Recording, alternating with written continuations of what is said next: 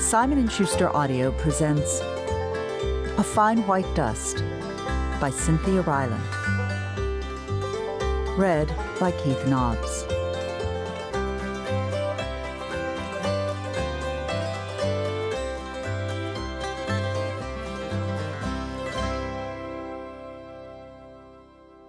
One. Dust. I've got these little bitty pieces of broken ceramic in my hands, and some of that fine white dust is coming off them like chalk dust. There are some flecks of green paint on a few of the pieces, and some blue here and there. You'd never know to look at it that this mess used to be a cross. I've been trying to forget it, keeping it in a paper bag in my bottom drawer for nearly a year now, since the summer of 7th grade. But here's June again, another summer ready and waiting for me. And old Rufus just itching for us to get into something. I guess it's time to throw this mess away.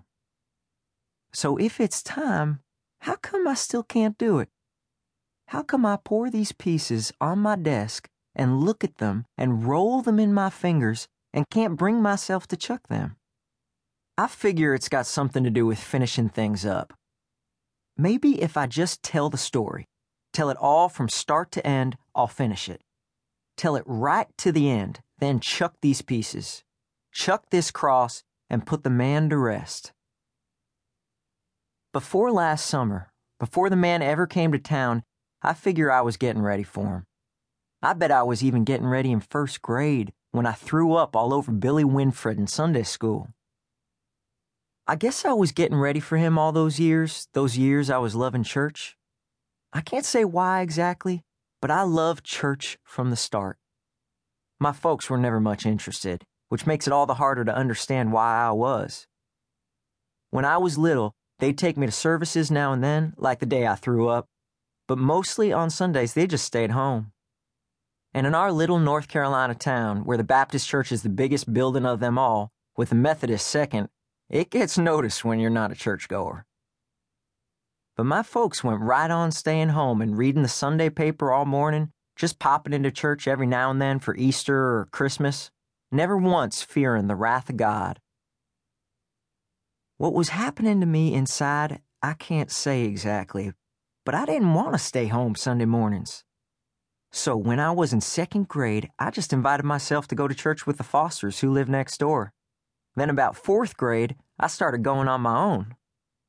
Mother and Pop must have thought me slightly touched, but I went on anyway. And when I'd come back after services, they'd say, "How was church?" And I'd say, "Fine." And they'd say, "Good." And that was that. I guess it was sometime during 5th grade that I got more serious about church. I don't know why, but some part of me just got religious, and there's no other way to explain it. I remember one Sunday that year, I got to church kind of early and slid into the middle of a pew, waiting for the place to fill up. I was looking around trying to act like I'd really meant to be early when my eyes stopped on this picture of Jesus. I'd seen it before, but never really looked at it. It was a big one, up behind where the choir sat. Jesus was wearing the crown of thorns, blood dripping down his head, and his heart was showing, like one of those pin-on hearts. It was bright red and glowed like it was burning. And his eyes, they were like those brown ponds you sometimes see in the woods, so dark and shining.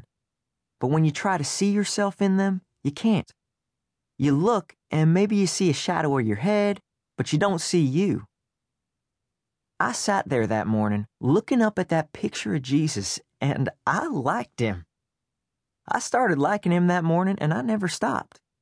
I can't figure it out. Before I was ever taught heaven and hell with any understanding of it, I liked Jesus. And I liked him so much that I guess as I got older, I got afraid of hell just because of him. Those preachers telling me he's going to come back to judge me, he's going to cast me out, he's going to send me to hell. Lord have mercy. Why, the thought of standing there and having Jesus look at me, then point his finger away, just point me right away from him, the thought shook me to my toes. Please, I could see me begging him. Please.